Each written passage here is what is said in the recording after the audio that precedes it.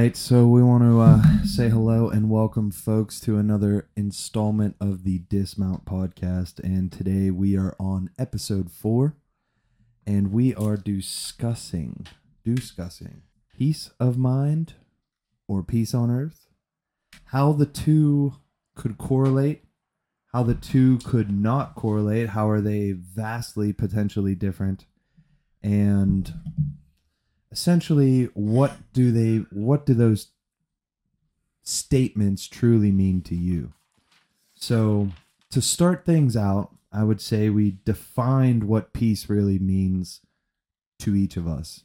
And for me, I truly believe right now that peace is walking through life without being affected at all by distractions or negativity or darkness per se. And that's kind of what peace is defined to me right now. So, Derry, what's your take? Yeah, I think it's like it's not its own thing. It's like a lack of other things happening. Like you said, it's like a lack of darkness or a lack of anxiety or issues in your life, or I guess that's where we break into the singular, or the kind of plural of the piece if it's across the world. But I find it as something where there's a stillness and a calmness and a lack of things that clash with peace. Like peace itself is like there's like a nothingness to it. Yeah. So I think it's a lack of more than its own thing. I like that a lot. Tiddy, what's your take on peace? I think peace, as far as like the global side of it, I would say that just as far as groups, it's necessary to have some form of alliance towards a common goal. And that goal being not isolating to the point where there's like an in-group and out-group. Like we're programmed for tribalism. That's just how it works. And there's countless examples throughout time. Imperialism, as far as it goes, the United States, we would have wars with like Great Britain and stuff. But I think once we kind of have alliances like we did among all the colonies, that's how we move towards peace. Something like, okay, we have a common enemy, and that enemy, if it's not a person, it's like fighting towards something. I think that's how we get closer to peace is, we're all working together towards something. And if it's not against another human being, I think that's, very close to striving towards peace as far as we can get. Heck yeah. At one point in time, peace to me meant living without fear. And like complete absence, like you were saying. Peace is almost the essence of other things being completely non-existent.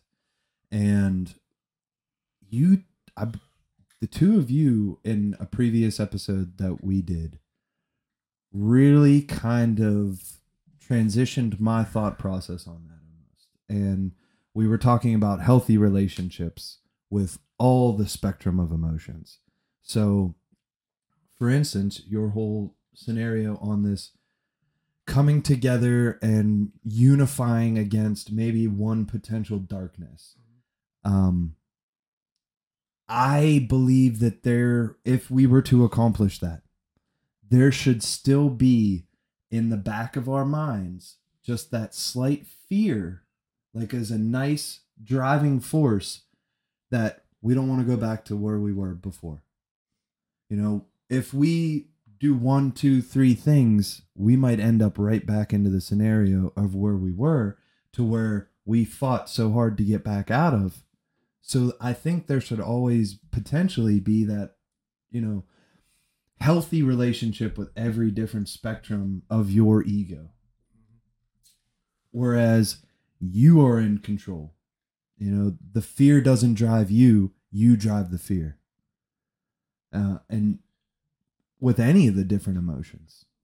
So that would lead me into asking, what is peace of mind? And what is peace on earth?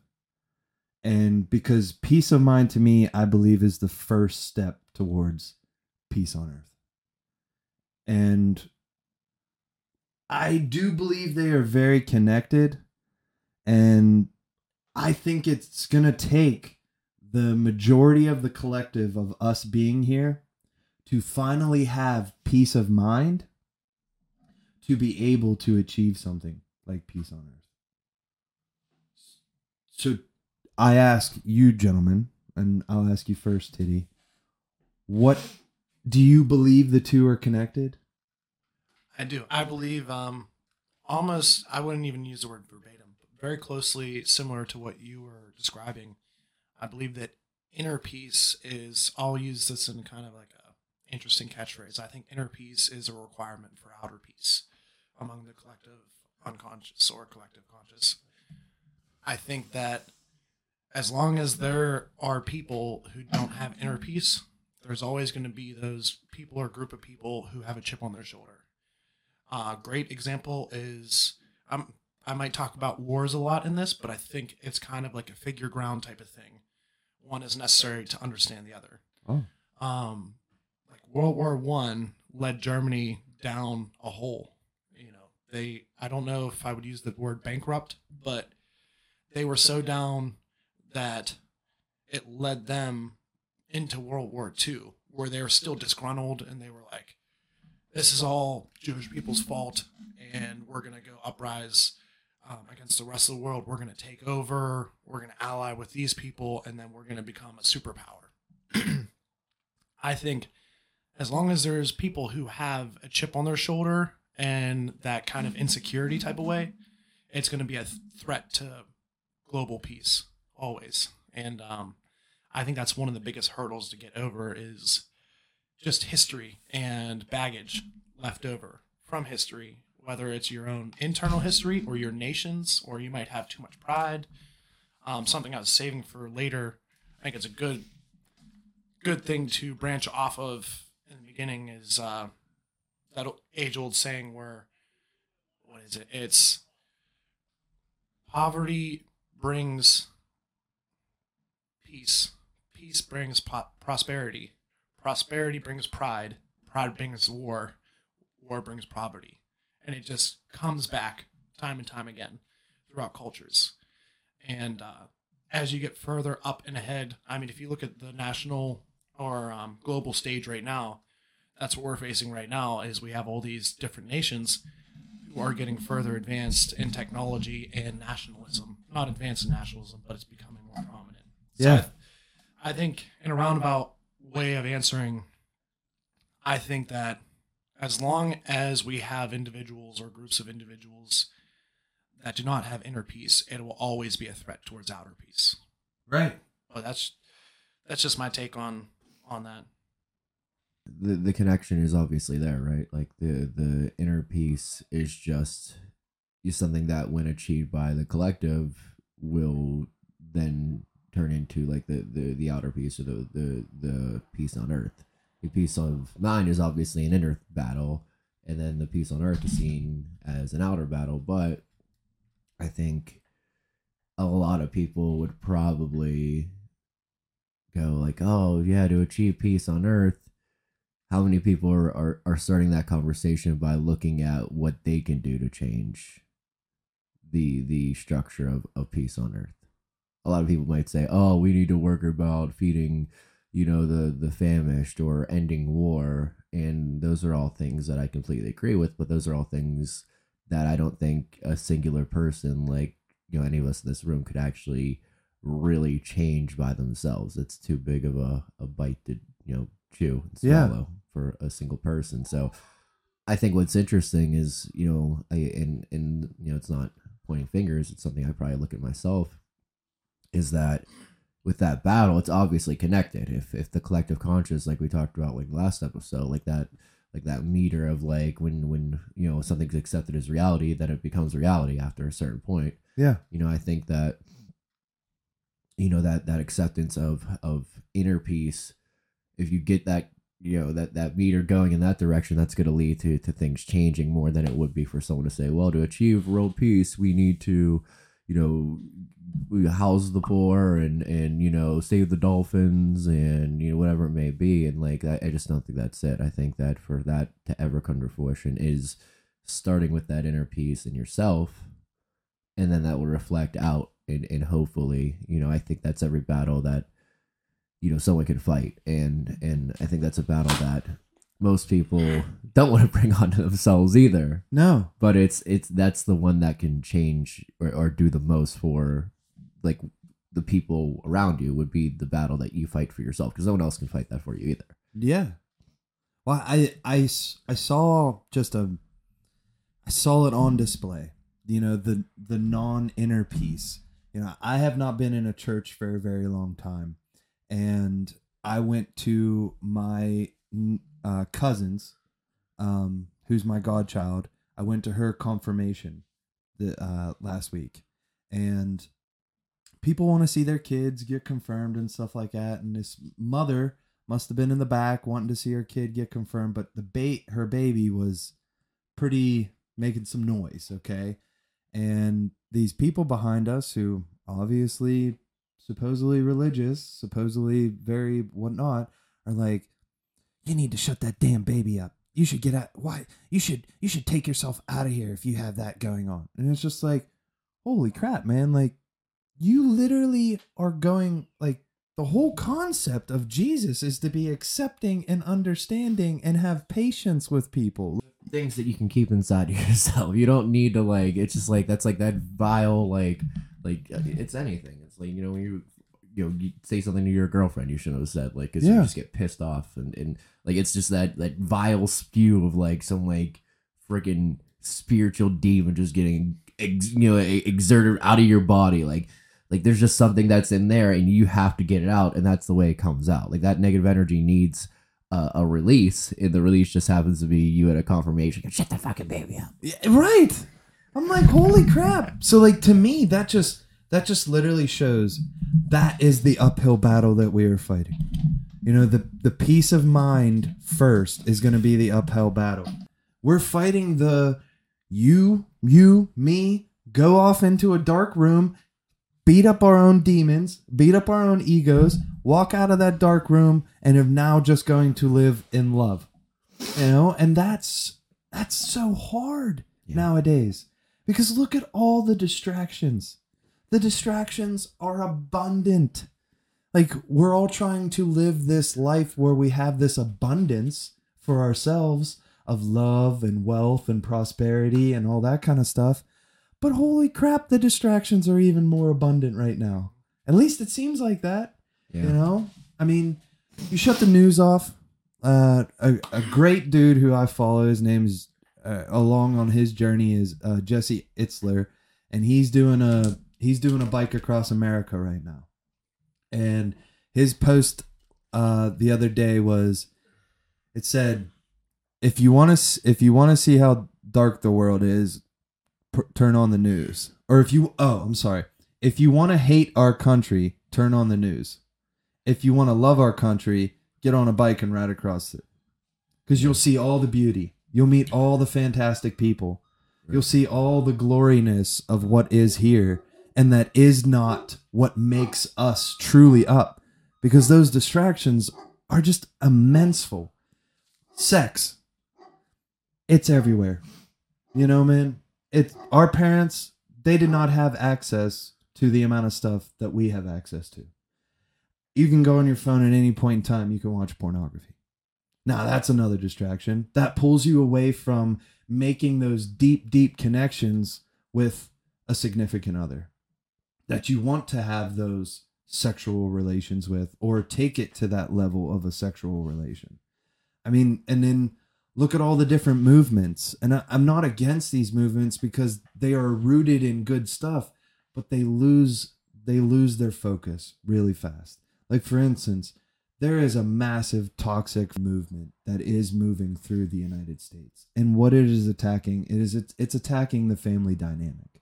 And you can see this on display in so many different TV shows. The Simpsons, American Dad, Family Guy. The dad isn't, like, even American Dad. Like, he's a CIA or, like, special ops, like, dude, but he's an absolute goober, Like, they're literally attacking the male dynamic so hard to to like literally make us feel like we're horrible people, you know? So where do you like, how do you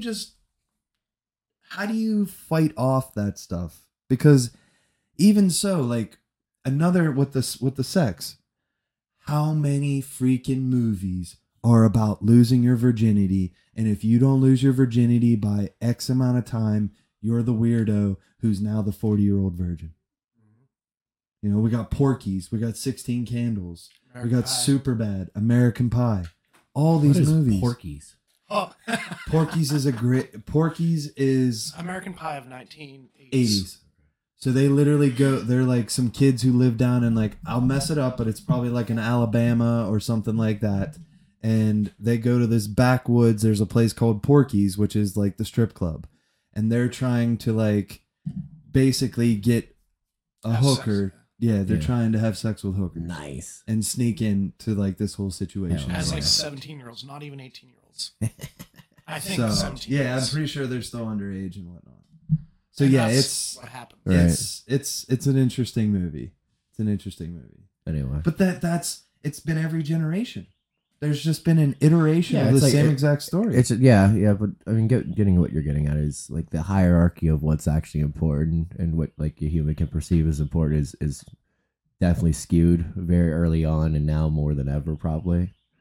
Like, especially distraction wise, like if you're driving a car down a highway, and like the amount of like just think of like the journey it takes to drive a car somewhere, like on a long road trip, and the amount of things that we perceive on like said journey, like nowadays, like okay, like I am going to I'm gonna try to get out and exercise today, and like the amount of things on that highway of exercising is so crazy right now, because it used to be like 20 years ago you're like, okay, I don't have anything to fucking do, like I'm just gonna go and exercise. Now it's like, oh, you have your TV in front of you, you have your phone that just completely I have like probably 8 notifications now from when I just turned it over. Like the amount of things that take you away from what you're doing, like no wonder attention deficit is at like it perceived at an all-time high. Probably because it's not medically, like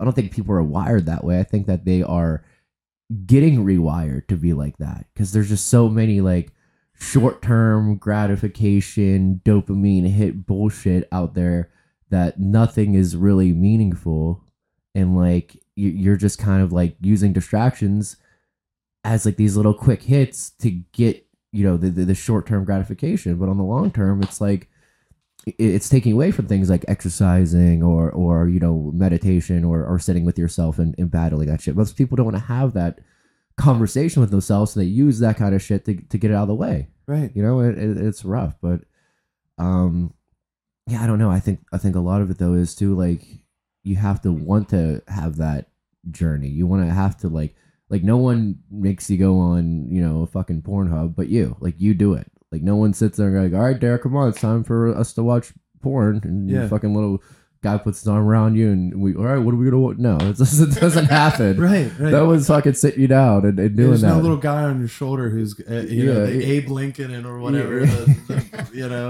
Yeah, no one's there. That's you. Like that's just you. And like, I mean, I think systematically, like the outer piece is hard, because like it's easy for me to say like, yes, if everyone just worked on themselves, the world would be a different place, and it would. But that wouldn't change all the systematic things that are built around not achieving peace. It almost seems like systematically, like there is just a construct built to, completely stay away from whatever peace would be. Peace doesn't make a lot of money, probably, for big corporations and 1% type folk who, don't see profit in peace. And I think that's a lot of it. I think you can battle yourself, and we could sit here and talk about, how I can, change what I eat or things I do.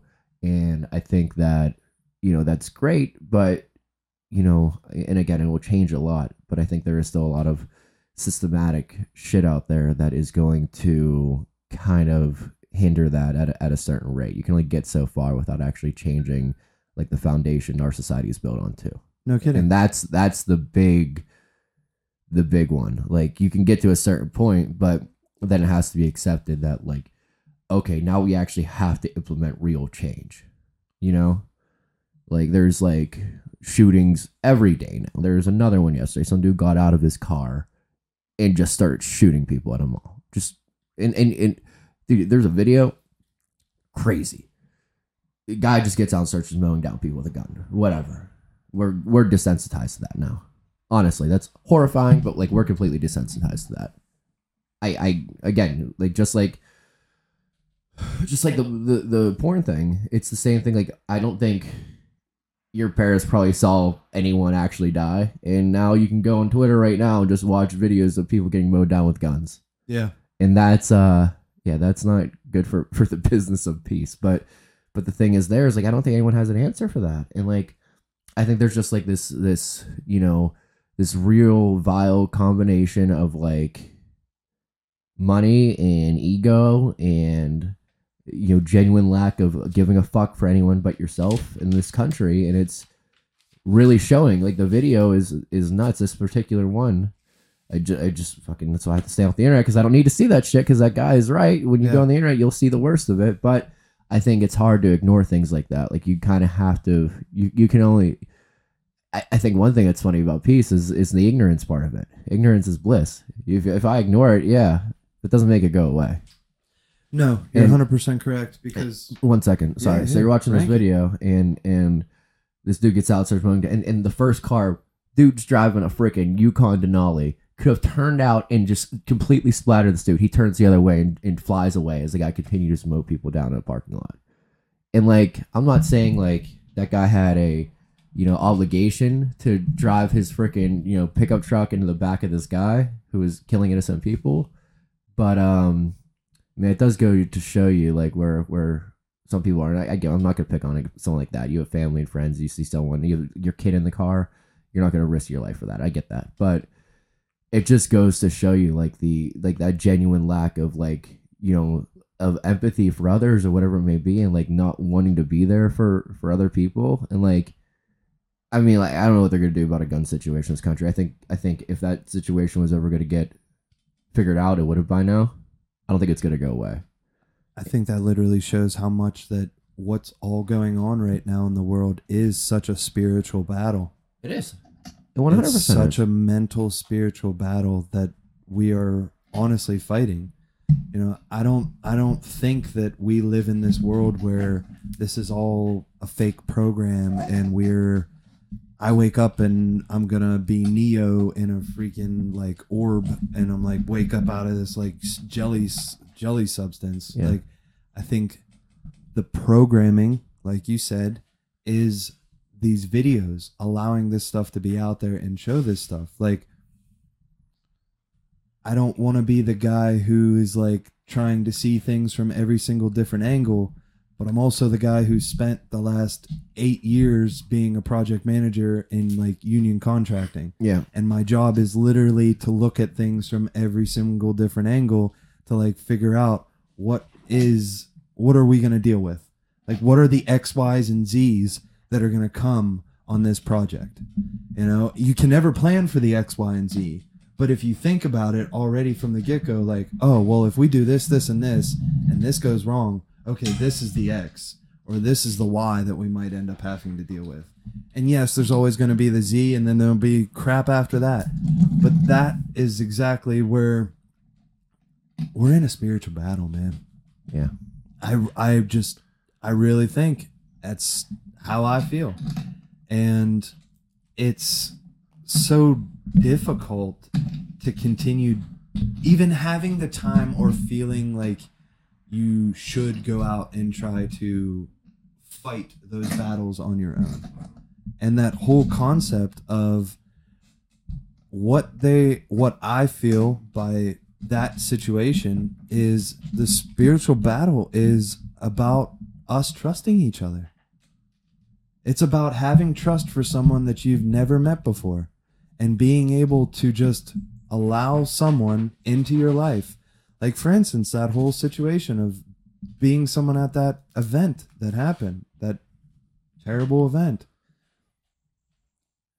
That person potentially in that car is so programmed that I'm just making a broad spectrum. I'm not saying that this is what this guy was or person or whoever, female. That person is so potentially wired that they don't think that if I step forward and I make a move, that anybody else is going to make a move behind me. And what I mean by that is we got one bad guy. We got 1,000 victims, 100 victims that are being terrorized by this one person. It's honestly, it seems like even now it's coming to a point where it's like, well, if I step forward, is anybody else going to step with me? Like if I try to fight back, who's going to be on my side? Right. When all I'm trying to do is take out the evilness or the darkness. Yeah. You know, am I going to have any backup, or is this going to be me fighting this battle by myself? Yeah.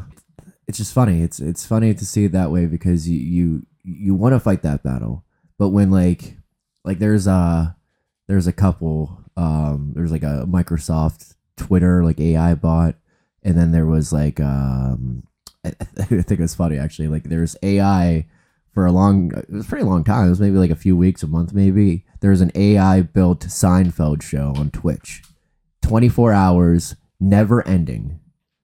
It was actually a really cool concept. It was just AI was spewing out like really shitty animation of like the characters of Seinfeld, and then it was just a never ending loop of like them living in the universe of Seinfeld, and AI was just like whatever they're getting into, and it was kind of just programmed to like continue to build off itself. Wow. Yeah, there's like clips you go watch it. The only issue is it ended with Jerry Seinfeld doing stand-up comedy and making really really shitty transgender jokes.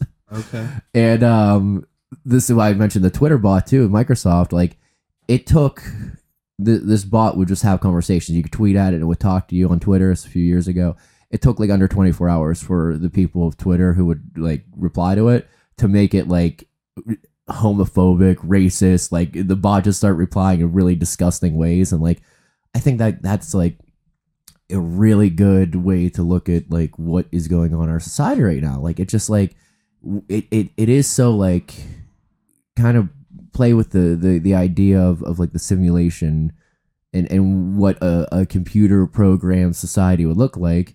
Well, if you look at how, you know, these bots or whatever it may be get programmed so quickly, like, and they get wired that way, like, who's to say, like, that's not the same thing that's happening here? Like, you get this point where, like, you know, humans in our brains are that's what makes us unique, like, the soul and the brain, like, the you know, the fact that, like, we actually have, and I think animals and, you know, have a consciousness, too. I'm not saying, like, I truly believe that, but I think it's funny because, like, you know, you're kind of getting programmed at a certain point. So, like, the way you mention it is, like, you know, it's exactly right. Like, we're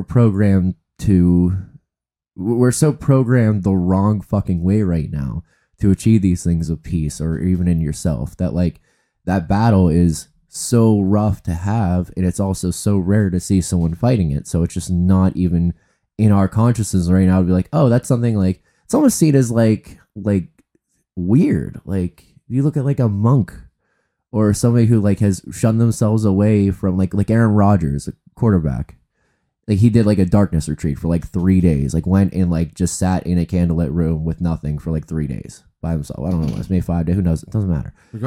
Regardless, great. Like that's like, those are the battles, and that's crazy that someone with that stature is like open about that, and that's cool. Like I acknowledge that, and I think that's something that a lot of people don't do, but it's also like funny to see because I think a lot of people perceive that as like woo-woo. Yeah, like exactly right. Oh, you're gonna go off into a dark room for 3 days. What a weirdo. Yeah, what are you gonna come back? I hope you don't throw any interceptions when you get back, man. You know, Jets need to win the Super Bowl this year.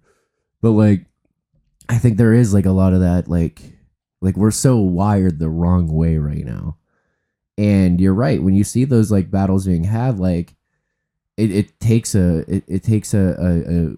change of the way you perceive things to acknowledge that and want to start going the right way. Like you're driving down the wrong side of the road, like you eventually have to stop and turn around and go back the other way. Like it takes like a way of acknowledging that, and you That know, awareness that having we've that talked aware- about is right. so difficult. right, having the awareness of actually seeing where you are in that situation. I think that's what makes this battle hard for anyone, and I think we've already agreed that like you're not going to get the collective of the world without us fighting our individual battles. I think like those battles are just so hard to have right now. But that inner battle, the inner peace that we're talking about, I truly believe it really starts and stems with one, you have to finally want to make the change. You have to finally want to be the change that you want to see in the world. Two, it's the diet. Three, it's what you're consuming outside of food. So your television, your social media, and all of that kind of stuff. And that would lead me into our next segment of how can we achieve peace of mind in this fast-paced world that we live in. And we'll go into what are some of our like practical tips for potentially moving away from that. And to me, I truly, truly, truly believe this is the hardest part on this entire concept that we're talking about. And it's because of all the distractions. And it's because of all this different stuff. But I don't know how do you continue to live and exist around other people who are stuck in their low vibrations, stuck in their lower selves or their lower chakra, and not be sucked in yourself? Because every person who's ever pushed anything new in the world had to look like the crazy person until everybody couldn't prove them wrong. So like, how do you guys think we actually achieve inner peace right now with this fast-paced world of all these distractions and all these different things and all this different craziness, potential programming? Like what I meant by with the turning, that's why I've been really working on trying to figure out the best heavy metal detoxing. Because heavy metals actually are they create a lot of inflammation in you as well. That's where the ice baths come into play, of helping fight that inflammation and helping opening up those cells to then, if you're taking, like for instance, I'm starting to add cilantro and chlorella into a smoothie later on in the day. And cilantro, now these are things that haven't been proven because they're not something that the medical field, we're not going to tell you, go eat There's that guy again. cilantro. Because then we can't sell you the pills that we're gonna Right. give you. And Right. I'm not trying to be a dick. I know I make the voice, but it's hard for me to live in this world. It's hard I for like me the to live. voice. I in like this the world. voice. And I want that guy to be a return guest on the podcast. like, it's just Logic so Man. Yeah. it's so difficult. Logic Man. Logic Man Dr. is Logic here to coming play. here. But what do you guys believe? You should Is buy like- a house. I think I do have something. You can to afford a house. Interject to bridge the gap between how we're trying to understand it and what do we do. Because I was very fortunate and feel very blessed as I was thinking a lot of the thoughts. I had a little bit brainstorming or mindstorming. Brain blast alert. And luckily, you guys, I was trying to listen and not be distracted and like, okay, don't think about what you're gonna say. Just write it down and keep paying attention. Yeah, this podcast Fortunately, thing's fucking hard, dude. You It's like guys- you gotta like think and listen at the same time. Yeah, My thankfully, girlfriend probably loves that I do this, dude. She's like, "Oh my god, like he actually is learning how to have a conversation." I have a few things that I want to glue together. Gloom, baby. So I think there's a few points. Movies, they tend to have this dramatization of conflict, and then it causes unrealistic expectations. And this creates this cowboy universe where we're the cowboy and everyone else is the bad guy. And in instances where we need to feel significance, we've been belittled, that inner peace has been disturbed. And then that's how, or at least one of the factors contributing to mass shootings. I'm going to ignore the fact that any potential conspiracy, like that's there's mass shooters. I'm going to ignore that. Not even like We're not even gonna address the fact that maybe they're paying these people to do this stuff. We're not even gonna put that out there. I don't ever want to think that that's happening. but just the cowboy universe, that good guy versus bad guy, and this dramatization. I love movies. You guys know how much I do. But concepts like we talked about with Lethal Weapon, police officers don't actually go around just shooting every 20 minutes. That's not a realistic thing. They try to de-escalate as much as possible, but because of the news and movies, we get these unrealistic expectations that that's what you do. Like, bad guy. Oh, I need to stand up against the bad guy. Who's the bad guy? All these people that are in this class above me, I need to take them out because I've been unjustly treated. Just like the Joker. If you watched Joaquin Phoenix Joker, it's kind of what they display. The cowboy universe. I think there's something that I used to teach whenever I was doing counseling. It's rational emotive behavioral therapy. If you look that up right now, and anybody listening could find 10 most common irrational beliefs, and I bet you there's at least 5 of those 10 you at some point or continuously follow. Like somebody wrongs you, and then your mind has the programming from our universe and our interactions to say, oh, that person wronged me. It's something fundamentally wrong with them. And you externalize it, and then they become like that outside bad guy. Meanwhile, you could use a counter belief and say, oh, actually, that person, they might not even be considering my opinion. They might be distracted. But we internalize and be like, oh, they're a bad guy, they're a bad person. And it comes down to a fundamental attribution error. Like that could be that one circumstance that they acted in that way. And they could have just been in a hurry. But we internalize that, turn it into, nope, bad guy, cowboy.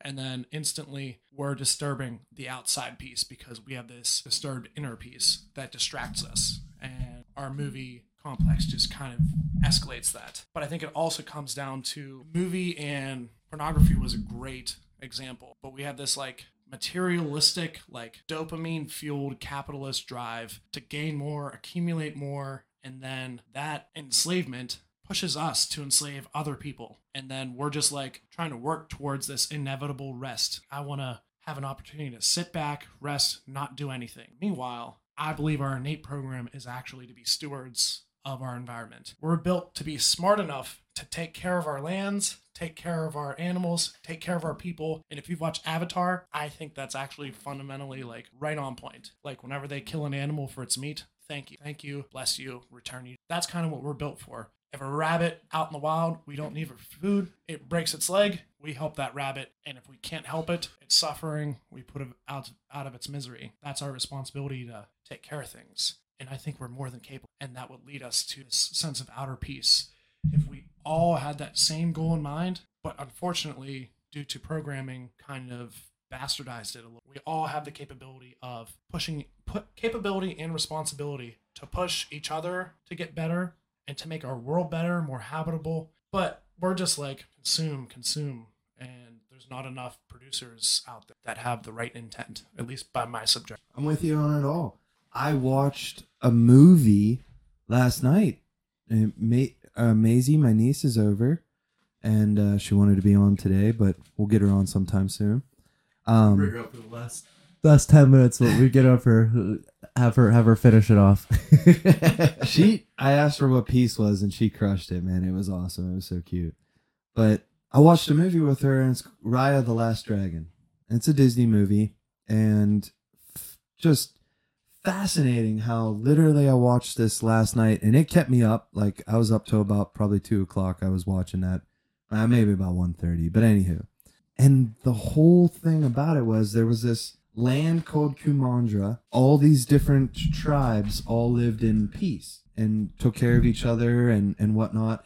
And there was dragons that overlooked the whole lands. They basically were the protectors. They brought the stuff. One dragon had the capabilities of rising the oceans. The other had the capabilities of bringing the rain. The other one they all had different magical powers that almost, like a good amount of them, looked like the different pieces of nature. And how it was so interesting, the whole concept of the movie, because what it all started as was there was a darkness that tried to take over the world, and the dragons tried to fight off this darkness for so long. And this darkness would essentially, like, if it came over top of you, it would just turn you to stone. And there's probably some symbolism to that, but it was so cool. Like, the darkness came, the dragons all were trying to fight it. They were all down to the last dragons, and you don't find out this piece of the puzzle until later on. but they start you out by just saying like Sisu,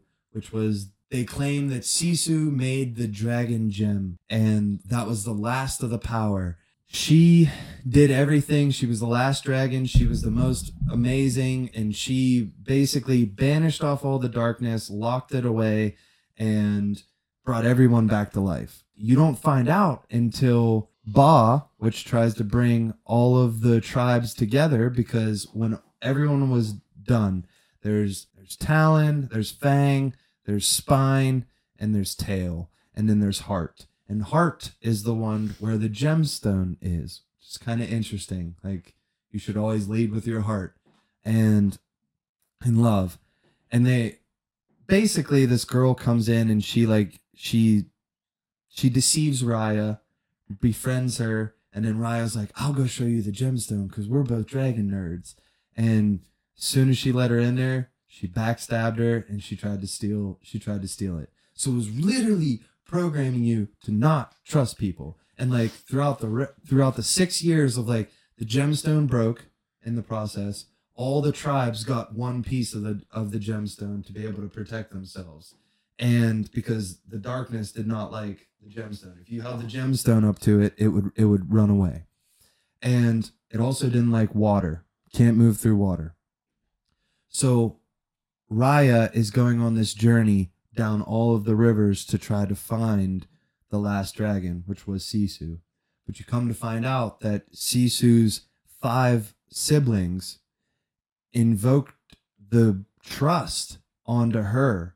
They all put their magical powers into an orb and gave it to her to then release, because each of them couldn't do it themselves.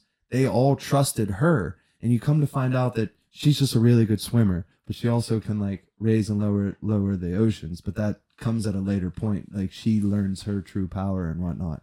But she just is whenever Raya meets her, she's like, so what are your powers? And she's like, I'm a really good swimmer.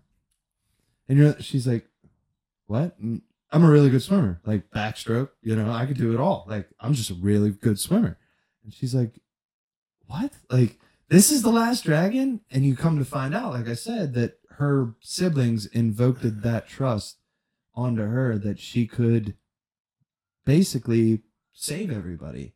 And she comes back, but everyone else doesn't. So the journey that Raya and her are going on is to put the gemstones back together. But that girl that deceived Raya is the person who they have to get basically the last gemstone from. And the darkness completely comes over everyone. And Raya gets the 4 people who she had, or the 3 people who she was with, the group that they all had the gemstone pieces. She gets all of them to basically pass over their gemstone pieces to the bad girl. And she trusts her, because that was what Sisu basically was teaching her. The only way that we can be in this world of peace is to walk in trust in each other.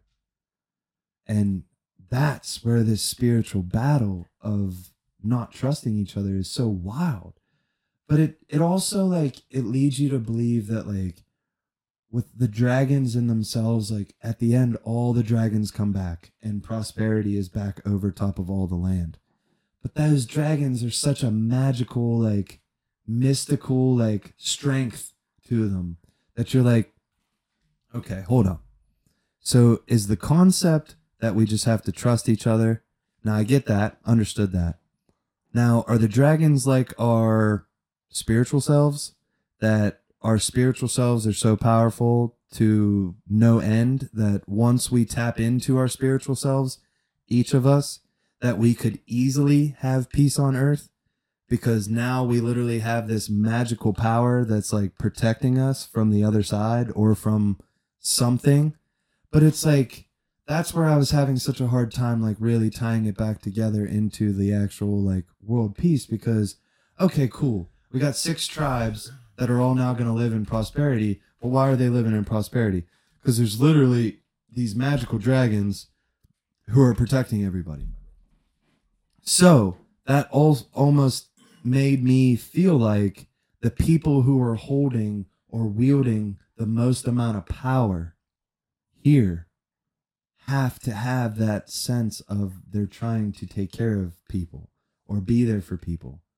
But then that leads into some really other like segues of like, okay, now I'm king.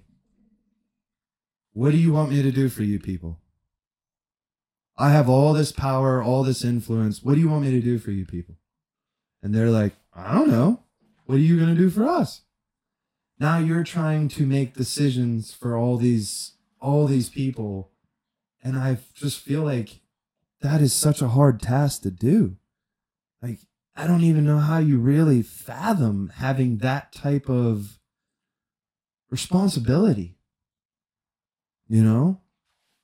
Like, okay, I have all this power, I have all this influence. Now what am I going to do with it? Oh, shit. Why did I do this to myself? Why did I try to go change the world? Like, the only way I'm going to really change the world is, okay, yeah, now I go show people how to unlock themselves the way that maybe I did. The way that I have or not. Not me personally, I'm just saying that person who's in that position. You know, so it... I just... Tying that whole thing back into connecting with nature, connecting with your higher self, connecting with each other as a collective was a fascinating like grade school movie. You know, it was just mind-blowing. And I think Disney does that a lot of times. They show you a lot of good stuff, but they also, like, for instance, like that whole movie, like the entire time was about not trusting each other. So 80% of that movie was about not trusting each other. So if I gave you 80% of a movie that was not trusting each other and 20% of a movie that is trusting each other, what's your mind going to be programmed to remember? I believe it's whatever you finish with. I mean, I do agree with whatever you finish with, but I'm also just sitting there thinking, like, if we go back to a topic that you said on one point in time of like your brain at night basically taking pictures of your scenario. Well, the majority of the story that was given to you was don't trust each other. This amount was trust each other. So yes, I'm definitely with you on what was the last piece. Like, you're going to remember the end of the movie for sure. But subconsciously, wouldn't you think that there's a strong possibility that 80% outweighs the 20? I think it projects that there is going to be a battle, which is bad to an extent. Like, that there's going to be a fight. By prepping you, telling you this is human nature, there's going to be an inevitable fight, which will it'll lead to a fight. Like, oh, this is human nature. We're built to not trust each other. Exactly what you're saying. We're built to not trust each other. And then some people might be like, but there's an end to that. And then other people will be like, nope, we're built to fight. Oh, without a doubt. I mean, the trust thing's hard though too, because I think it's like a very primal instinct to not trust. I think the lack of trust is very like maybe like, you know, food and resource oriented, and like, you know, like I think that's something where like you do have to have a higher expectation of yourself to, and also an understanding of trusting yourself first. I think you have to have a relationship with yourself, and then that you trust what you bring to the table and are capable of and who you are, to then be able to trust other people as well. And I think that's also a battle for a lot of folks, because there's not a healthy relationship with people and who they are, and I think that makes it hard for you to even begin to try to have a relationship with trusting other people. Like, it makes you very vulnerable, and if you don't have a good relationship with yourself, then it's damn near impossible. Like, my tendency that I try to strive for would be like, you know, I look at every person, you know, as a blank sheet. Like, if I don't know you, like, I assume good until told otherwise. Like, I assume there's, and that's how you should, in my opinion, look at it as like, you should see the good in people, and there should be a reason to trust until proven otherwise. And like, that's that. I mean, that is what makes it hard, because like, yes, you do have to have trust in others and expect the same back from you. Like, there should be like a foundation, a basis of like, these are like the rights that someone earns as just a person, and not to say like you're taking away those rights as you get to know them, but like, if you like, you burn your hand on a stove, it's hard to go back and touch the stove again, and like I think that's what makes it hard is like, yes, you should have trust in other people, but when certain situations arise and like then like that programming of just going through your life, not like outside forces, but what you come to realize through experience, it makes it hard when you get burned on something to go back and trust in that again, and you have to have a really really high level relationship with yourself and trust in what's best for you to go back to that well after getting burnt. Yeah. Holy jeepers, Yeah. That, I mean, I personally, I would think I would be fascinated to see a study done of pull 1 million people together and find out what is the percentage of people who write in a journal, or when they're driving to work, they listen to like classical music or like lo-fi and just talk to themselves instead of jamming to the radio or listening to Mikey and Big Bob, which shout out to those boys. They're hilarious. And nothing against their show at all, but just information, just clouding your thoughts, like as you could potentially be like, look, we all really know how to drive now. How many times have you driven from somewhere to another place and you're like, wait, I don't even remember which way I went. Oh crap. Did I go on Corrigan or did I go on Bethel Church? Like you just sit there and you go, wait, I really have to replay like the drive that I just took. So it's just that right there. So easy to like be distracted. But I would be fascinated to find out what is the demographic or percentage of the people who are in our reality right now who either journal, talk to themselves, meditate, which talking to yourselves is the inner work. And then I'd be very interested to see how many people are actually, now that they've done that kind of stuff, making progress, or seeing the changes in themselves or the people around themselves. Because like some of my tips for potentially starting to move down that road would be, I would say ice baths and saunas, because to me, that's getting comfortable with the uncomfortable. Now, you don't have to do an ice bath, because I right now feel that if you crank your shower, and I'm talking all the way to cold, I'm not talking lukewarm, I'm not talking this, I'm talking where you pop the shower to where it's just open. You crank that thing to cold, it is so much more difficult than doing an ice bath. I hate it every single time. And the three of us have done ice baths. I do the cold shower. I try to at least end with a cold shower, if not do the whole cold shower. So at least try to end with like rinsing my body cold and letting it sit for a minute. And every single time I do it, I feel like my body tense up in anticipation. Like dude, I'm like, and it's like, I think that's something that you make an incredible point on, is like, if you asked what the perception of inner peace was at the beginning of the episode, it might have just changed because, my answer was a lack of certain things equals peace. But I think the discipline and the drive to understand that those things are never going to go away, but your perception of how you deal with them is going to change how you ultimately sit, as who you are. Like, you're going to be in uncomfortable situations. That doesn't change the peace factor. It's how you react and how you perceive and being comfortable with being in those situations, and not like, when I feel myself tensing up, knowing that like, hey, I'm you just stay in the pocket. Like, the best quarterbacks are like, the Peyton Manning type, who like, no matter where the pressure is coming from, you got a fucking 300-pound defensive end on your blind side, and you gotta. It tells you a lot about this whole conversation, dude. Like the trust in your guy. You got that left tackle on the outside.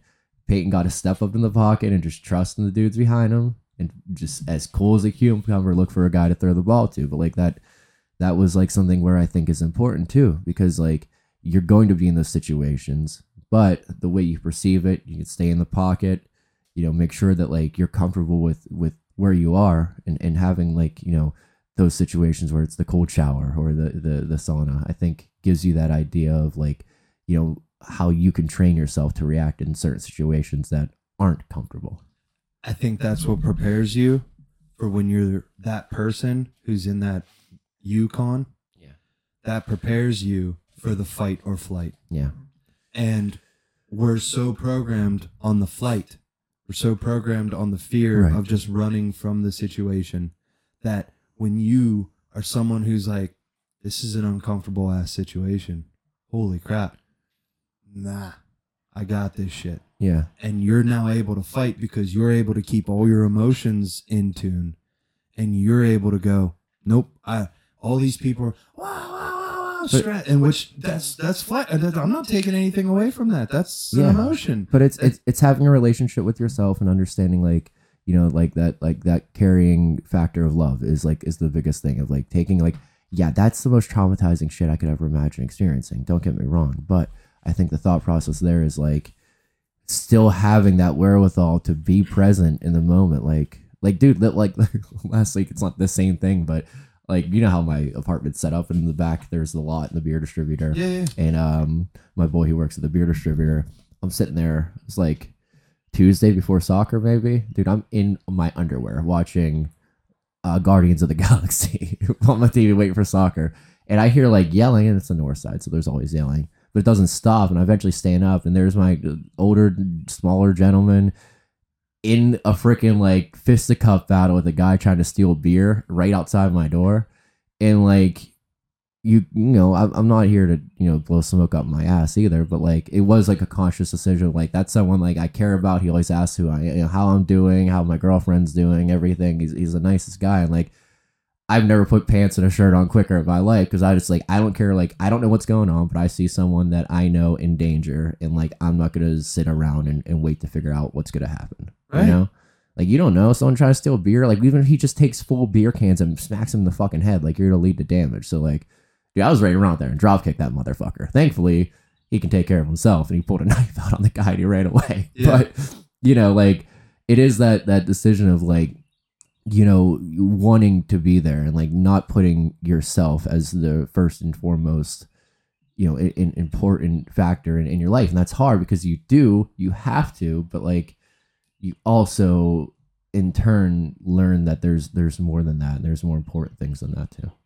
I think there's a really good example to illustrate that of something that happened not as dramatic, very subtle, but I guarantee it's going to happen to probably 100,000 people this upcoming week, something similar to what I ran into. I want to say it was Wednesday or Thursday. I've been trying to develop my brain, like a few relationships, my brain to body and brain to mind. Like take the analytical and then kind of break down to the mind to understand where I'm at and increase my self-awareness, but then also listen to my body and treat it like its own brain. Because it is. And it's funny because I picked up Trisha, and I was listening to jazz music, similar to what you're talking about. The whole reason I listened to like it's like tenor saxophone or something like that. I was listening to jazz music, trying to just flush the cortisol out of my system and intending to go on a walk. It was raining and it was about to slow down on the rain.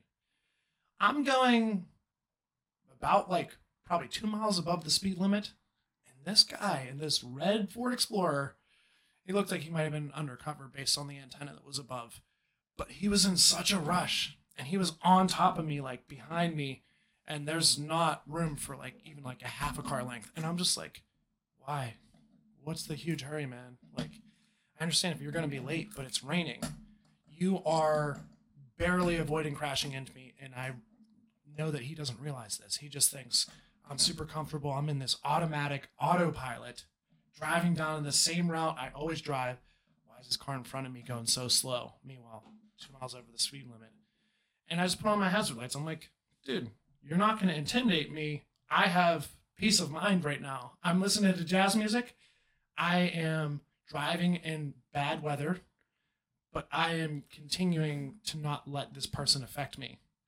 So then what I did was, after I had my flashes on, I'm like, you know what? I don't need this. I'm going to pull over to the side, and the guy's still riding my ass, just about hits me, and then lays on the horn as he drives by. Quarter mile up the road, what does he have to do? He has to turn, make a right. He stops.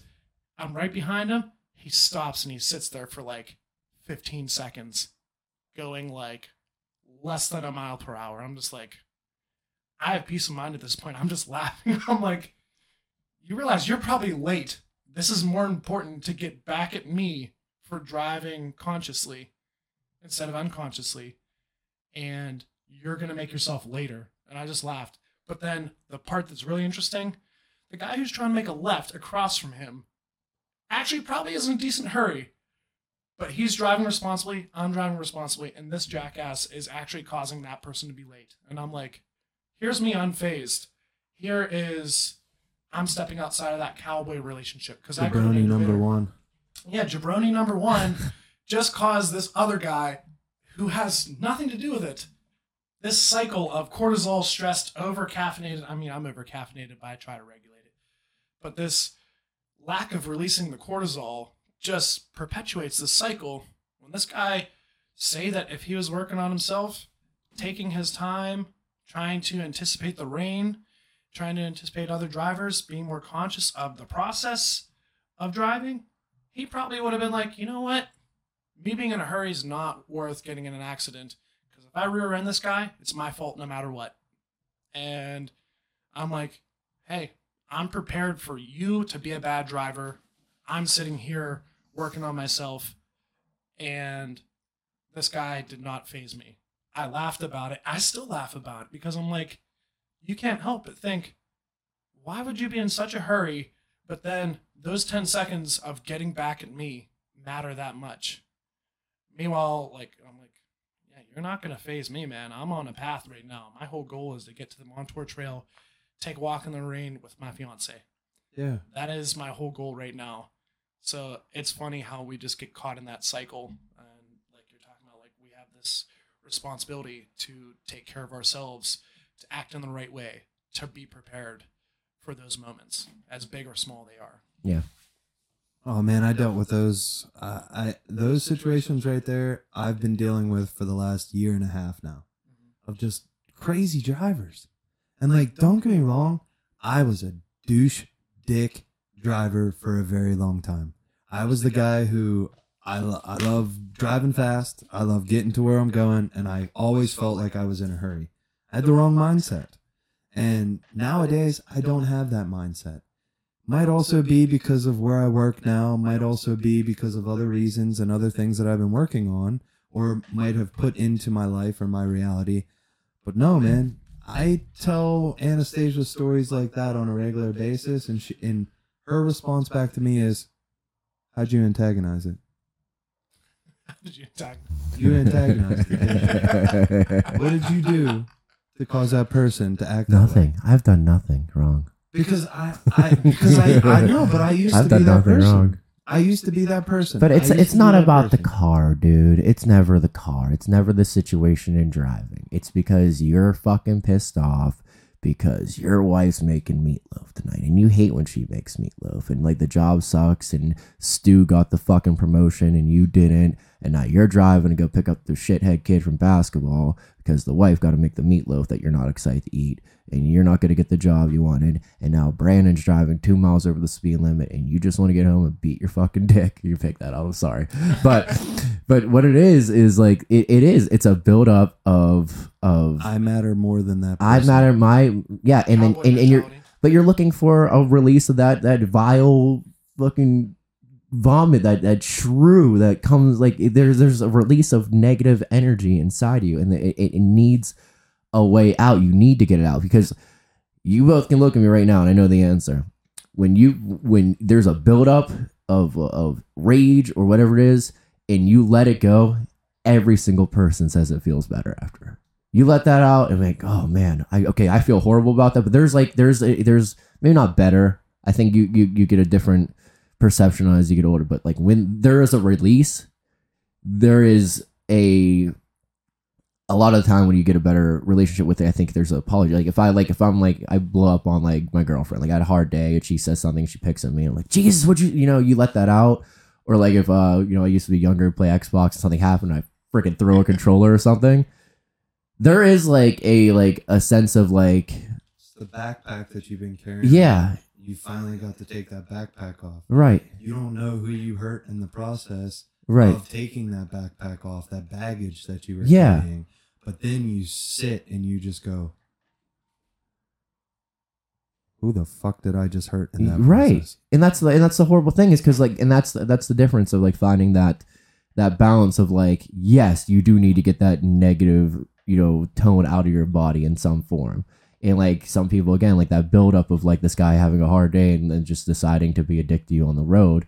Like I've had that, dude. I was driving across the 16th Street Bridge like over the summer last year, dude, to the point where the guy was so mad he was with one hand driving, reaches out and starts punching my car as we're driving across the bridge because he was so mad about whatever I did. I'll be honest, I have no clue what I did, but he was not happy. He was punching my car. I'm laughing. I'm like, his wife's in the car. I was like, you look so dumb right now. Like I told him, I was like, what are you doing? Yeah. And he kind of like, you could see him like come to like, what the fuck am I doing? Like, and I just think it's like, it's so hard because like, that's the easy way out is like, you have this buildup of all this stuff in your life and it sucks and everyone deals with it. And like, that's like the peace thing is like, putting yourself in uncomfortable situations. Like they're always going to be there. It's just how you're going to react to it and making sure you're in a place where your perception is healthy and not like, I've gotten better. Like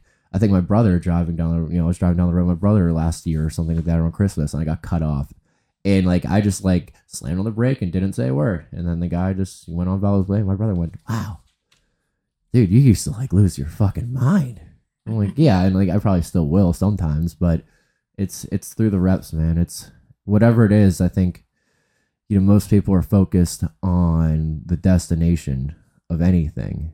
And like, that's why like the short-term gratification culture is so big. I think people like want to get to a destination. Like that's like, it's like a reward system. Like I want to achieve, I want to, or not, and whatever it is. Even just looking at Instagram videos, like 10 seconds. Oh, beginning end.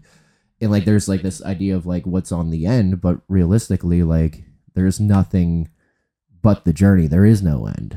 There's no end to anything. There's no really defining end to anything at all. Time is just something that we use to schedule a freaking dinner for. Like time doesn't matter. The sun goes up, sun goes down. You're here.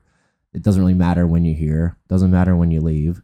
Doesn't matter when you really accomplish things. What are you going to accomplish? Like there's goals, and those goals are to get you to continue to elevate yourself. But those goals don't mean that when you get there, it's over. It's never over. Nothing's ever. So all you actually have is the journey. So this guy is so worried about being in his car and getting to wherever the hell he's going.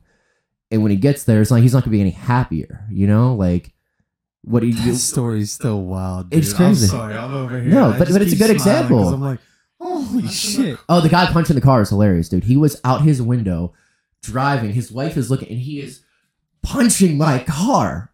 Like, you know how close, I mean, it's tight quarters on that bridge, but dude, he's reaching out, punching, and I'm laughing at him. But I mean, I think, blown away. but it's like the driving thing, man. It's like if you're so caught up in the destination, then like you're not ever gonna feel fulfilled. Like there's no fulfillment in the destination at all. It's like, I can't wait for this day to be over. You can't wait. Oh, can't wait for work to end. Well, like, dude, you gotta get back there like 12 hours after you leave. So like, you should not. If you feel like that way more than like twice a month, you probably need a fucking new job. If you're in there like every day, it's Monday, Tuesday, Wednesday, and you're just, I can't wait for this day to end, you're probably not doing what you need to be doing with your life. And like, I'm guilty of it sometimes too. Strongly guilty of it. Yeah, but like, I think that's what it is like, so many people are like focused on whatever you perceive your destination to be, that you don't realize like the only thing that matters is the journey. Like, you're not getting anywhere. The only place you're going is in the fucking ground. That's where you're going. And once you realize that, then you start realizing like, hey, maybe I should enjoy the fucking party while I'm here. And that makes it a little easier, I think, to deal with things and be able to slow down and not lose your fucking mind because you realize it's not the car, it's not the driving. It's just driving is such a way to get things out of your system and to, you know, put negative energy out there because no one really cares. I don't think the driving thing is like something where like, oh, there's animosity because this guy cut me off. Like, yes, a little bit, but that guy cut you off probably because he's pissed because he's doing something else or in a hurry or, you know, he's getting dragged around or he has to be at work and he's late and he slept in and he's hungover or whatever it is. Yeah. But I think it's that there's a lot to be learned from the driving aspect for sure about your relationship and trust in peace. One thing to add to that too, just as a mind-blowing concept, because this resurfaces every once in a while. It's like one sentence concept. But to be more mindful of the driving process, like it's an act key for life. It's just to be more conscious of everything, like you're saying. But two, I become so much more grateful for driving in general transportation because we all think that time traveling is impossible, but it's kind of right under our nose. This is like a kind of a very abstract idea, but we are literally traveling into the past because we've saved that much time because we are expanding the amount of time that we could travel forward and we're saving that amount of time. Say that you're walking, it could take you about an hour to walk somewhere that you can get to in 10 minutes. So imagine it's 6 o'clock. You would have got there at 7 o'clock, but you're actually getting there at 6:10 because you're in the car. So you're essentially, we're all driving these and we're missing the beauty of it. Like, oh my gosh, I'm in such a hurry instead of thinking, oh my gosh, I just saved 50 minutes of my life. Thank you. Thank you. This is great. No, that is such a beautiful way to look at it, dude. You take it for granted. Yeah, you really do. I think we're all taking so many things like that for granted. Just the fact, I think you kind of highlight subtly to Derek and I to make sure we appreciate these things more, but being out in nature, Praskovich, he just mentioned to me, listen to the birds. Actually, we were both sitting down. He was like, hey guys, I think one of the best things that, like life advice that I have for everyone sitting here is just sit down and listen to the birds, man. And it is incepting me more and more. I have birds right outside of my door. And I go out on the patio every once in a while and I'm like, this is fantastic. This is probably the best part of my morning other than the cold shower. And coffee. But one of the best parts of my morning is when I get in my car. I try to give myself, I'm rushing. I try to salvage every minute I can. But that's one of the best parts whenever I have a few extra seconds just to stop before I open that door. Wow, this is really majestic. I'm just looking at the trees in my backyard. And then I'm like, okay, now I've had that moment. I can move forward. Heck yeah. No, that is... You stunned me there for a second. That's a amazing way to look at it, man. You know, I would then...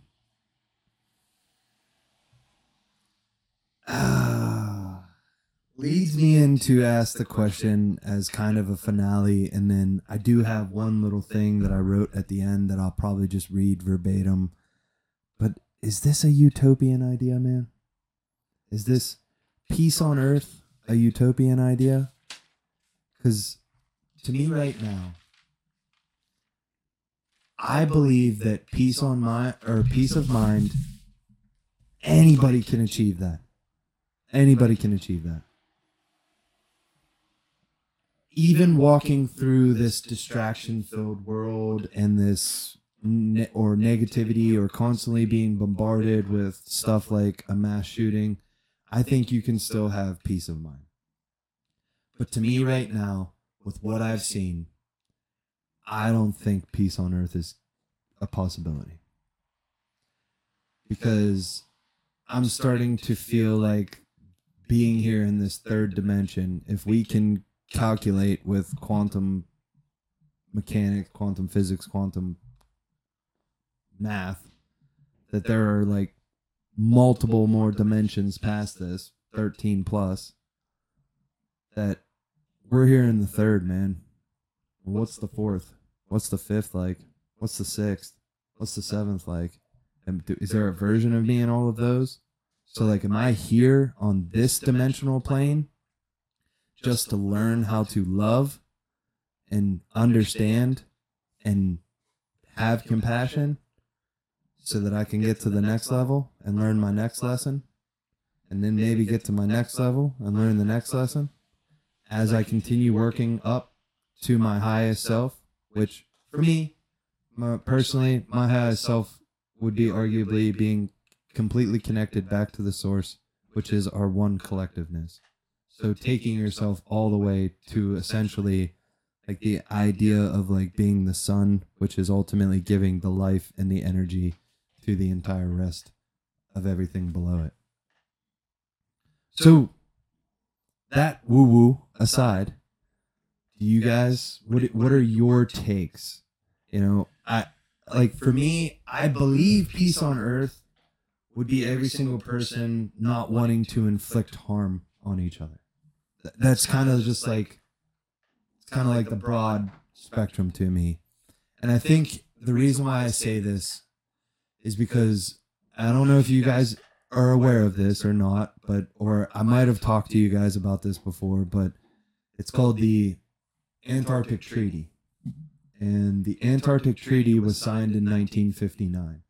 And that was signed at that point in time by the major world leaders. So the Russias, the USA, the China and whatnot. That was all signed by the highest world powers at that point in time. That no one is allowed to militarize Antarctica.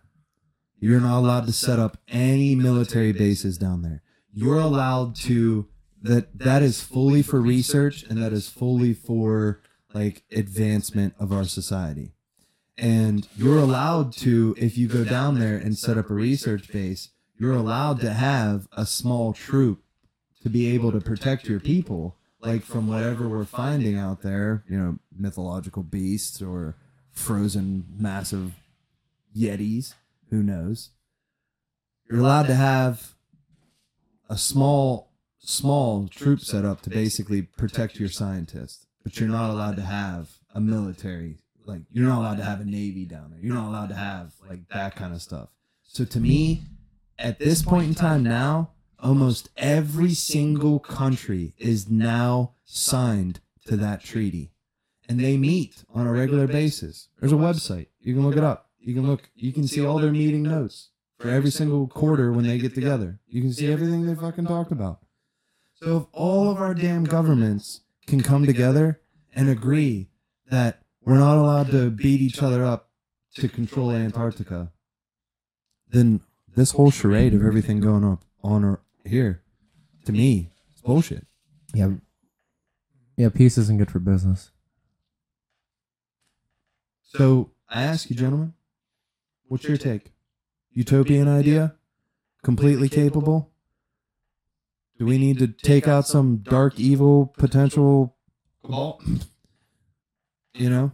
I think some kind of organization that's been kind of connected and running a lot of the stuff in the world? Yeah, I think, unfortunately, if you attend to the idea that we're not the only sentient beings in the universe, which it seems damn near impossible that that's the case,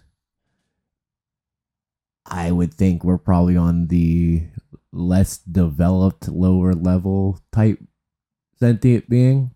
So I just don't think the way we are currently structured, both in a societal fashion and just where we are evolutionarily, I just don't think that's even a conversation to be had. Like, there's no, absolutely not.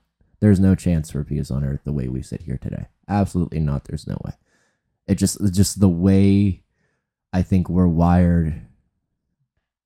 I think people can have that conversation with themselves, but like it's just like I just don't see it as like where we sit in 2023 right now. I don't think that's a feasible idea.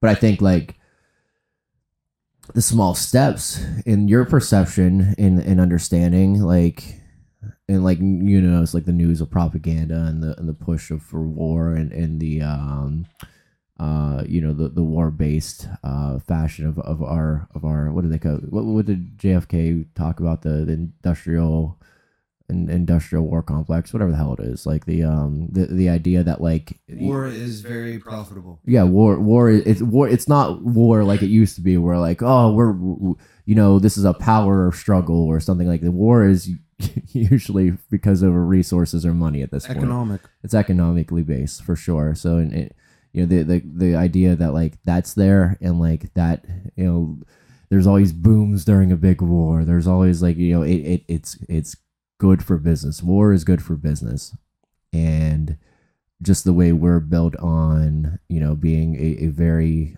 underdeveloped society. We're very new on the evolutionary chain, and I just don't think it's an idea that makes a ton of sense. I think we're too early on in our stages. And I think it is a little dystopian to assume that peace on Earth is something that you even want. Like I don't even know if anyone could even really give me a breakdown on what a 100% peaceful society would even look like. It seems like it might potentially become boring. Well, yeah, obviously, yeah, and I think that it's just something where like there's always going to be struggle. Like I don't know, dude. Like John Lennon's Imagine. Like it's like it gives you a good breakdown of that. Like that utopian idea, but that song kind of has some like kind of creepy vibes. Like imagine all the people like living for today. That's great. That's a beautiful message. But like no war, no hunger, no anything, and like yes, but like that I don't know. I'm not saying those aren't things we should try to fix. But there is like an eerie feeling to the idea of it too. It just doesn't seem like that's what it's supposed to be. There's no conflict. No one wants to watch a movie where there's no conflict. Like, you know what I mean? Like, what Titty, go ahead and lay out a plot for a good movie about peace on Earth. Boring. Okay, well, whatever. Yeah. No, it's the truth. There isn't. Like, it's not. Out of all my movies. That's just, I'm not saying that like peace is boring and that's why we shouldn't strive for it. It's just that like I just don't think the collective 7 billion and growing are ever going to get to a point where like that's perceived as what's best for the good of the order, for multiple reasons. But and you can sit there and talk about you have that battle with yourself and you try to strive to find the inner peace in yourself, and that's great, and that's what everyone should do. But there are people that are just never going to have that conversation with themselves, and while those people are still out there, we can have our perception and we can change the way we look at things, but it's very short-sighted to think that every single person's going to want to have that same conversation with themselves. It's also that every single person would want that. That concept that we were talking about of now I have all the power, now I have all the influence. Okay, this is how we're all going to live. Right. And one person not going, this kind of sucks. Yeah. I haven't watched The Giver yet. Have you read the book? We read the book together. Oh, you read the book together? We read the book in 8th grade. Okay, because that popped up like right after Raya was done. That popped up as a suggestion on Disney. And I was just like, oh, I love the story. I don't know if the movie is any good, but I know the book was great. I feel like from reading the book and watching the movie, they do go pretty well hand in hand. Okay, it's been years since I read it though. Yeah. I was like, it's 1:30, and I feel like this movie is definitely going to be great to talk about with this topic. But I was like, I am getting some sleep before the boys come over. I am not staying up till 4 o'clock in the morning or whatever. Worth watching for sure, particularly what we're talking about. So, Mad Dog, what's your take on the utopian idea? I think I want to not go down the rabbit hole, but just glaze over it real quick. The concept that Derek made about sentient beings, about them being higher than we are, and I really like whenever you said that, I had the idea. What if they came by and they're just like, nope.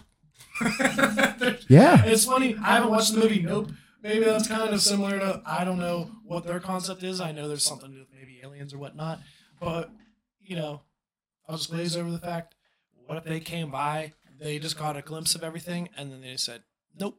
There's a very good example. I think it's Tales of the Crypt, where, spoiler alert for this specific episode, but there's an astronaut, and he is he's out there with other astronauts, I believe. And there's this one guy who is secretly an alien ambassador. He figures out that that's an alien, and he kills it. What happens next? The sentient alien is like, hey, basically, my name's John. I'm a sentient alien. Where's Bob? Shit. And he's like, you killed Bob? That was the test. You failed. Yep. You're gonna live, but your planet dies. And he has to sit there and he watches the Earth explode. And it's like, boom! That is mind-blowing to think about, that because he couldn't trust Bob or even have the awareness to be like, oh, tribalism to what we're talking about, outside group versus cowboy mentality. I don't feel safe. I feel threatened. My baggage, my insecurity just destroyed the Earth. And that's the ultimate threat, is Pandora's box of baggage. As soon as we try to fix and reconcile our own baggage, if we do that on a universal scale enough, one of the questions we had over about social media, movies, stuff, if we have enough influences to kind of work against that train, then we could potentially be working towards our best revision of world peace, which I think the utopian idea needs to be under constant revision, because we always have some goal to progress towards. That's just the way that we're programmed. And if we don't constantly revise it, constantly work on ourselves, and have this mentality, this cooperative mentality, it will always be at threat. And the last point I'll make on that is that concept of the boring movies is something I mentioned. As soon as I found out about this topic, I think Nichols' exact words were like, do you think world peace is possible? And I mentioned the story of the monkey's paw and how that was related. The monkey's paw, I won't explain it. Whoever's listening, just look it up. In the X-Files, it's represented that whenever you make a wish for something, often it's bastardized. In the monkey's paw X-Files episode, he makes a wish to have peace on Earth. Boom, there's peace on Earth. You're the last man on Earth. You got it. You got what you wished for. And I think one of my notes was that in order to have peace on Earth, you need either cooperation or isolation, one or the other. And that often comes down to it. And I think I was laughing internally when you asked, is there any movies like that? I'm like, I'll wait to mention the X-Files. But yeah, peace on Earth, wishes for it. He gets it. Well, it's like the Twilight Zone episode where the guy wishes to be alone with all the books in the world, and he has glasses. Mm-hmm. And at the end of the episode, he steps on his glasses. No. He's the last person on Earth, all the books and all the time to read them, and he breaks his glasses. Wow. Yeah. But I think it's funny too. You mentioned the sentient beings traveling here and seeing our civilization and going we kind of do that already, with developed and underdeveloped, societies on Earth. There's those islands of there's some real indigenous guys who don't even know that TVs are a thing right now. Right, but you're not going there anytime soon. No, because they're cannibals. Yeah, I get it. But that's exactly the point, because if we concede on our planet, come to fruition of hey, that tribe is on a lower playing field of cannibalistic ideas and not as developed, well, that's what the norm is to them, we're not going to go and try to join that tribe at any time soon. Jungle to jungle, right? Yes. Yeah, no, it's the same thing as if there was an outside being that came here and saw how disgusting our society is, they'd probably go, wow, all right, we'll come back in 10,000 years maybe. Well, Tucker just went viral on the Full Send podcast, talking about how literally It is John Tucker, right? The dude from Yeah. Fox or Tucker CNN. Carlson. Tucker Carlson. He just went viral on the Full Send. Well, he just podcast got caught from Fox News, and now that dude's just gonna Really? freaking light the world on Yeah, fire. he's literally sharing all the information now. Yeah, All the it's gonna be information. interesting to see what happens because people have very strong ideas of him, and I'm not like a huge fan of him, but I think it will be interesting to see now that he's off Fox News. Like the dude obviously has the gift of gab, and like he's an engaging person to listen to. That's why he is on Fox News for so fucking long. Yeah. He gets you hooked, but like it's gonna be interesting to see what actually comes out of him given his stature and the shit he was a part of for a while there. Well, he just on the Full Send podcast, he just literally dropped all this knowledge that he supposedly knows about how there has been so many occurrences of UFOs literally attacking situations where our nuclear weapons are. Yeah. And Wow. literally going in and like they'll basically fly over top and just EMP a situation like that, and all the nuclear weapons just go down. Yeah. And that's recorded. That's been being recorded since Roswell. Since we first used nuclear weapons on ourselves. So there's also this concept, and I don't know what the ideology or whatever whatever it is called, but we technically live on a type 1 planet, and there are 5 types of planets. And when you get to a type 5 planet, you're almost like a situation like an avatar. You're living one with everything, one with the earth, one with nature, one with yourself, one with your whole concept. Like you have now basically created your everlasting cycle on loop of being able to reproduce, move on, and just exist. Whereas we live on a planet that is a type 1. We're not even cooperating together. Yeah. Like the different levels are like complete chaos, understanding, knowledge, like cooperation, and then like full we got this shit. We can take care of ourselves. We can take care of each other. Basically stemming off of what you were saying a little bit earlier. So yeah, I think there is going to be a lot of stuff. Then I think the information is going to ramp up exponentially over the next couple years. Now I think there's also going to be an exponential ramp up of misinformation. And that's not me being someone who's being a skeptic or wanting to like think negatively, but I think that, for instance, like, the TikTok situation is a very interesting one. Like, and you can do it yourself. You go on Instagram, you type in France, you see a bunch of pictures of the Alps. You go on TikTok, you type in France, you see all the protesting that's going on. You see all the stuff that's happening. You see that other people, and that's where my point of it takes that first person to take the step. And then everyone files in behind it. So, what do our potential world governments, what do our potential bad guys not want us to see? Someone finally taking the first step.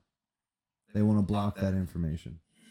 I just got a notification on TikTok when I opened it the other day that they're changing, like it's now like TikTok USA versus like TikTok China.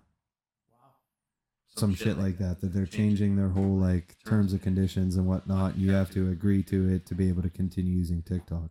And yeah, there's still like, I agreed to it just to see what would happen, like what kind of information would come up and whatnot. I'm still getting all the interesting things of like, dude, video I saw yesterday, which is fascinating, and Anastasia and I are going to try to make it. It's an everlasting candle. Never have to buy a candle ever again. All you have to do is have like vegetable oil, and we can't really technically eat vegetable oil. We shouldn't. So we got to use that shit for something. So it's a candle that's got like a salt solution at the bottom of it. It's got water, and then you just put a little bit of oil on the top of it, and you put cloves and limes and like different stuff in the water, and that basically stays always because you're always burning it and whatnot. And your house smells amazing. The cloves fight off all the insects, And all you have to do is you have that much oil, like in a mason jar at the top of it.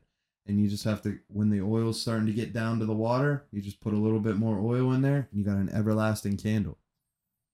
I was like, shit, man. Like, the stuff that I see on TikTok is so interesting and cool. Like, that's why I really like TikTok, because I've learned a lot of shit. I've learned a lot of stuff about farming. I've learned a lot of stuff about all kind of different interesting things. Sure, there's a bunch of people who are trying to, like, sell the doom and gloom on there too, but that's where the discernment and the awareness comes with what you're consuming to have your inner peace, you know? I think we had a kick-ass conversation today. I think we did really touched on a lot of interesting topics inside of, you know, our overall topic of peace of mind or peace on earth and how they connect and whatnot. And I wrote down a little note that I kind of want to read verbatim because I don't want to mess up this piece, but I wrote down, I said, as this topic was an amazing discussion on such an interesting topic, I feel inclined to share. Does it not seem that peace of mind is really all that you need? If you have peace of mind, then do you really need peace on earth? We can truly only control one thing in this life, even though so many of us try so hard to control so much. And that one thing is our mind and how our mind reacts to the world around us. If you are in control of your mind, then no one can touch you because you cannot be fazed by anything that someone throws at you. At this point, what are you? You are always at peace. You are finally free. Well said. Hell yeah. So, fuck yeah.